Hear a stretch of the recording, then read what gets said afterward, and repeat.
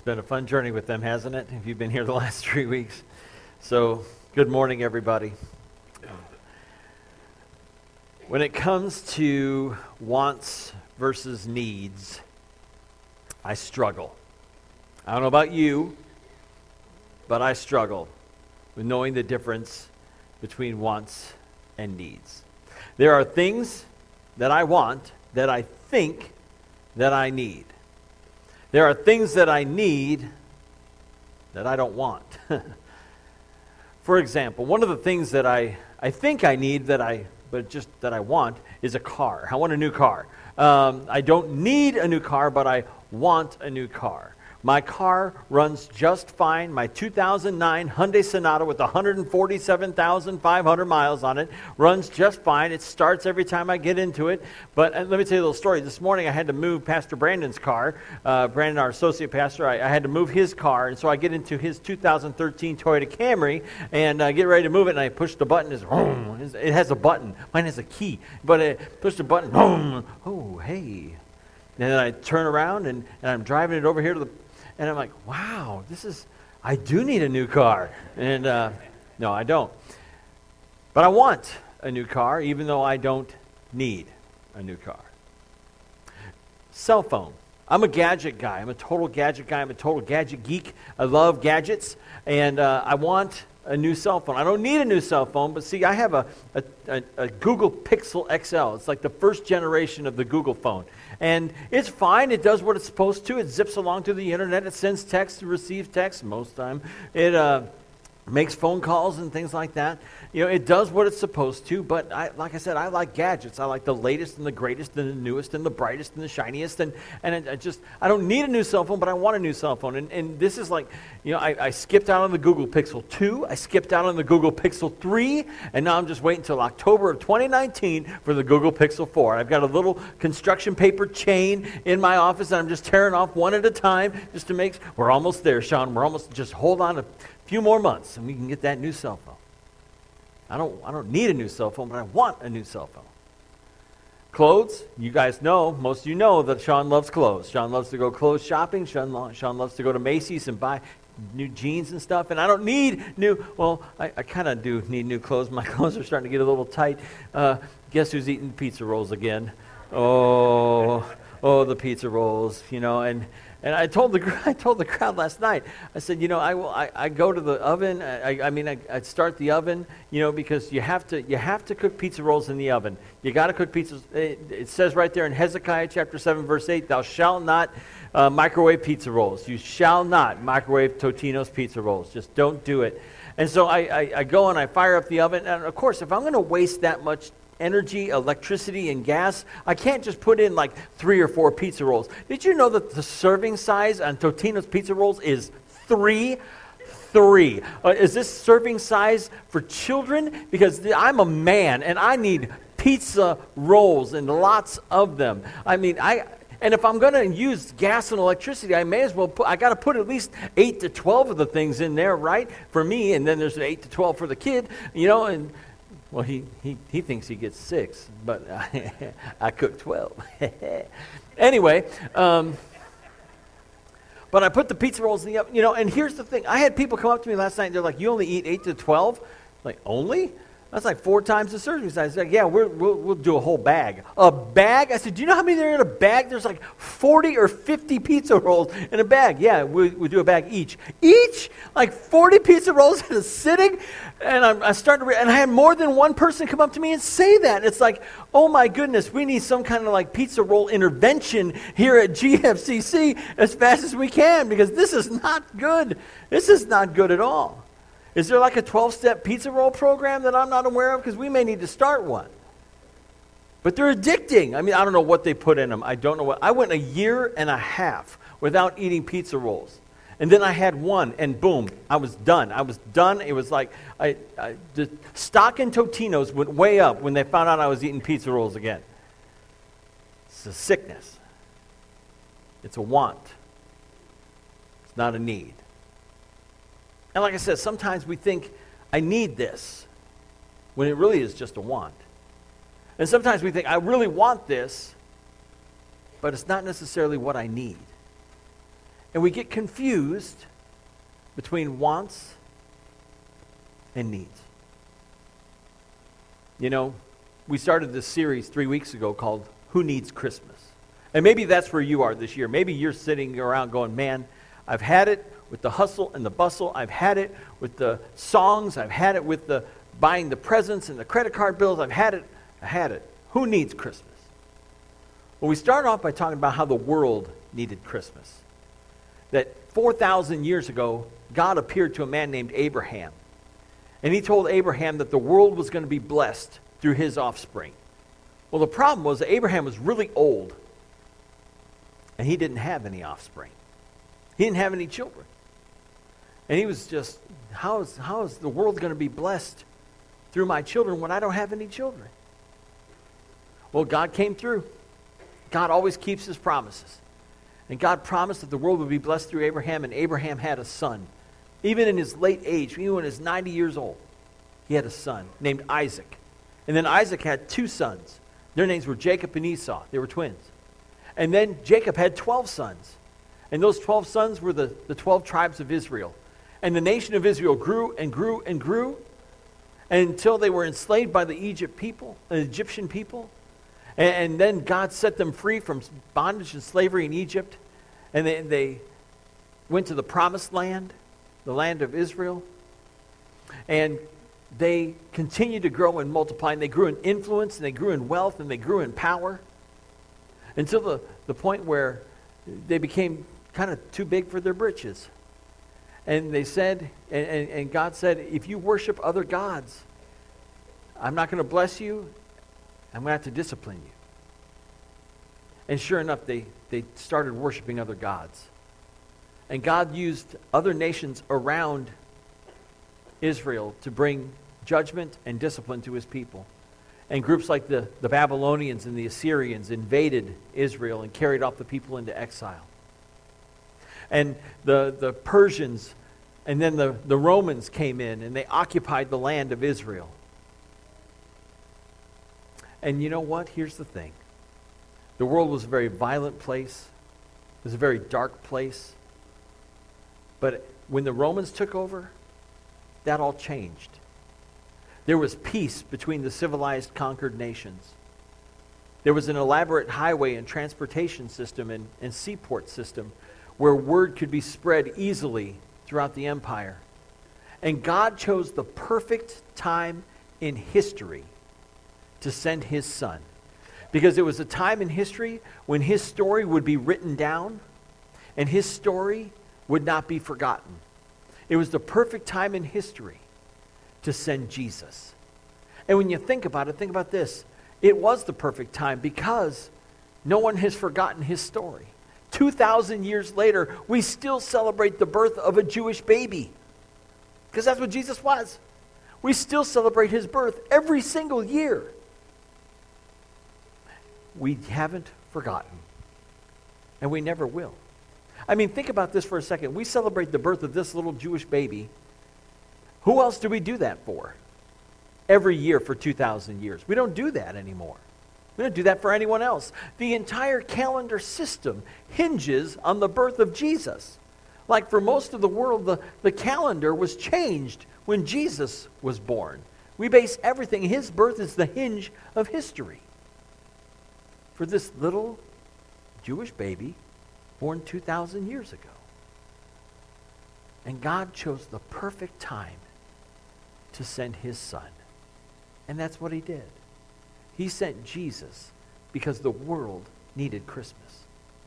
But not only did the world need Christmas, we saw last week how God needed Christmas. And that may sound strange to hear that God needed something, because God doesn't need anything because he's God. What kind of God needs anything? Well, God needed a way to demonstrate his love for the world. We saw last week that love must be shown to be known. That if you want somebody to know that you love them, you have to show them that you love them. And that's what God did when he sent Jesus. He showed us, he demonstrated his love for the world when he sent his son. God needed Christmas to show us how much he loved us. And that's what he did. He showed us how much he loved us when he sent us his son. And so Jesus came into the world. And today we're going to talk about how we need Christmas. And we're going to look at a passage from the book of Matthew. Now, the book of Matthew is a gospel. It is a biography of Jesus written by Jesus' good friend and one of his followers named Matthew. Now, Matthew was a tax collector. Matthew was a finance guy. And tax collectors in Jesus' day were seen kind of a lot like tax collectors in our day. No offense to anyone who's a tax collector who has relatives who are tax collectors. But they weren't very well liked in Jesus' day because they were seen as treasonous traitors. That they worked for the Romans and they collected taxes for the Romans. And they often cheated their own people out of their hard-earned money in order to give it to the occupying Romans. The Romans were occupying the land of Israel, and the Jews wanted them kicked out. The Jews were tired of the Romans, and yet their own people are working for the Romans to collect taxes for them to support their occupation of Israel. But Jesus came across Matthew one day and said, I want you to follow me. And Matthew got up and left the tax collector's booth and started following Jesus. And later he was inspired by God to write the story of Jesus' life. We know it as the Gospel of the book of Matthew. And in Matthew chapter 1, Matthew begins telling the story of how Jesus was born. And in verse 18 it says this. This is how the birth of Jesus the Messiah came about. His mother Mary was pledged to be married to Joseph, but before they came together, she was found to be pregnant through the Holy Spirit. Now, here's what you got to know about the name of Jesus, okay? When it says here that this is how the birth of Jesus, the Messiah, came about, I want to look at a couple words real quick. The first is the word Messiah. It's a Jewish word. It's a Hebrew word. And the Greek word, the New Testament was written in ancient Greek. The ancient Greek word for Messiah is the word is the word Christ, Christos. Now, Christ is not Jesus' last name. He was not the son of Joseph and Mary Christ. He was Jesus the Christ. Christ is his title, and it means the anointed one, or it means Messiah. And so Jesus was the Messiah. He was the anointed one, the one promised by God who would come into the world to save the world. So Jesus is the Messiah. And his name, Jesus, that's the English form of the Greek word Jesus. And the Hebrew name that Jesus was given is the name Joshua or Yeshua. And that means the Lord is salvation, or Yahweh is salvation. So Jesus, Yahweh is salvation, is the Messiah. He is the Christ, the one who was promised to come into the world. So Jesus, Joshua, Yeshua, Jesus, Christ, Jesus the Christ, the Messiah, the Savior, the one that God promised to send to save us from our sins. And so Mary, his mother, was engaged to be married to a man named Joseph. And she was found to be pregnant. She was found out to be with child. And here's the thing. In those days, if you were engaged to be married, you would have to go through a legal proceeding in order to break off the engagement. You would have to get divorced in order to break off the engagement. It was a legally binding thing to be engaged. You wouldn't engage in relations yet, but you had to break it off through a divorce once the engagement was enacted. So Mary is found out to be with child. Joseph is a righteous man, and he hadn't been with Mary yet in a marital way, but she was found out to be with child, which means only one thing. That means, in Joseph's mind, that she cheated on him, that she was an adulteress. And so Joseph had a couple of options, a couple of things he could have done. One, he could have made a public disgrace of her. He could have divorced her publicly and exposed her to shame and ridicule. Or he could have divorced her quietly and just sent her away. But either way, she would live a life of poverty, and she would have to support a child on her own because no one would want to marry an adulteress. And then he could have married her. Let's see what he did. Verse 19. Because Joseph, her husband, was faithful to the law and yet did not want to expose her to public disgrace, he had in mind to divorce her quietly. So he's just going to quietly divorce her, not disgrace her, not shame her, and he's just going to have her sent away and kind of fend for herself. Verse 20. But after he had considered this, an angel of the Lord appeared to him in a dream and said, Joseph, son of David, do not be afraid to take Mary home as your wife, because what is conceived in her is from the Holy Spirit. That God was in this. God was a part of this. This was God's doing. And God was working, and he was going to do something incredible. He was going to do something almost unbelievable, something very remarkable. And verse 21 tells us what that is. She will give birth to a son, and you are to give him the name Jesus, Yeshua, Joshua. Yahweh is salvation.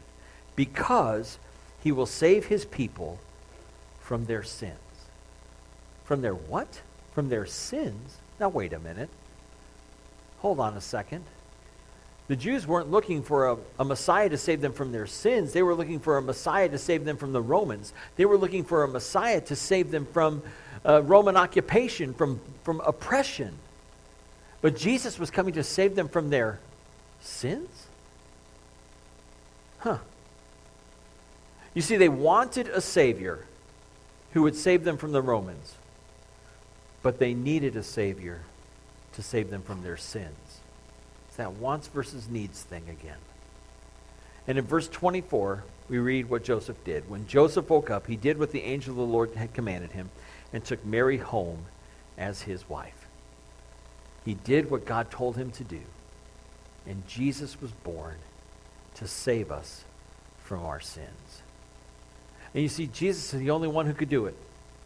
Jesus is the only one who could save us from our sins, because he lived a perfect life. He never sinned in any way. He was an unblemished sacrifice, an unblemished lamb who can take away our sins. Jesus never lied. He never disrespected his parents, parents of teenagers. I know that sounds crazy, almost unbelievable, but no, Jesus was respectful to his parents. He never stole anything, never took anything that didn't belong to him. He was never immoral in any way. Jesus was perfect. He lived a perfect, sinless life. He lived the life that we could not live, because we are not perfect. We are all sinners. And Jesus lived the perfect life that we could not live. And then he died the death that we deserve. You see, Jesus took our punishment when he took our place. He died the death that we deserve. We deserve the cross, but Jesus went in our place. He took your punishment, and he took my punishment when he took our place on the cross. Hebrews 4:15 says this: we have one, a high priest, who has been tempted in every way just as we are, yet he did not sin. Even though we give in to temptation, even though we do the things that are wrong, even though we disobey God and we hurt one another and we hurt other people and we hurt our families, even though we sin, Jesus never sinned. Even though he was tempted to sin in every way, the Bible says, he was tempted to sin in every way, yet he did not sin. He lived the life that we cannot live. And then he died the death that we deserve. He took our punishment when he took our place. See, we are weak and sinful, but Jesus was stronger than sin and temptation. And because Jesus was stronger than sin and temptation, he could go to the cross and be an acceptable, pleasing sacrifice to God the Father for our sins. And when Jesus died on the cross, our sins died with him. Our sins are gone. Our sins can be forgiven. Our sins can be washed away. And you may be thinking, but John, you don't know what I've done. You may be thinking, there's no way God could ever forgive me from my sins. You don't know the people that I've hurt. You don't know the ways that I've hurt my family. You don't know the financial missteps and the financial mistakes that I've made. You don't know the ways that I've hurt my friends. You don't know the decisions, the poor decisions I've made, the sins that I've committed. You don't know what I've done. Well, God knows. And not only can God forgive your sins, God wants to forgive your sins. Not only can he forgive your sins, he wants to forgive your sins. Every single one of them, past, present, and future, God wants to forgive you because God wants to spend eternity with you. God wants to spend forever with every single one of you. He wants to spend forever with you. And it starts when you take a step toward the Savior. And you may be wondering, well, what is my step? What step do I need to take? Well, maybe it's the first step of faith. Maybe it's just saying, you know what, I believe. I believe that Jesus is the Son of God. And I believe that Jesus died for my sins. I believe that he is coming back again and that he wants me to spend forever with him. It starts when you say, I believe. Or maybe the step of faith you need to take is the step of repentance. It's saying, you know, I don't want to live that way anymore. I want to live for God. I want to turn away from a life of sin and turn to a life of forgiveness. I want to turn to God for forgiveness. It's called repentance. It's a change of mind that leads to a change of behavior. Or maybe your step is to acknowledge your faith and just publicly declare that I believe and to be baptized. Say, I believe, and I want to identify with Christ, and I want to obey Jesus by being baptized. And then start to live a new life. And God wants to give you a new life. He wants to give you a fresh start. He wants to transform your life. He wants to fill you with his Spirit to change your destiny, to transform your life and change your destiny. And if you're watching online, if you're watching here, God cares about you, and he loves every single one of you, and he wants to change your life and your destiny. And he can do it. Jesus is the way, the truth, and the life, and he came into the world to die for your sins and mine. And God raised him from the dead on the third day, just like he said he would. And he's coming back. And when he comes back, he will take us home to be with him forever and ever and ever. And if you are at that point where you're saying, I need to take a step of faith, we invite you to do that. We offer an invitation every Sunday, and today is no different. We offer an invitation every weekend to make Jesus your Savior and Lord. And we'll do that in just a moment. You see, there's a difference between what we want and what we need. And sometimes we don't always want what we need. What we need most is a Savior. And God in his goodness, and God in his grace, and God in his love gave us what we needed most. We needed Christmas, and God sent his Son to give it to us.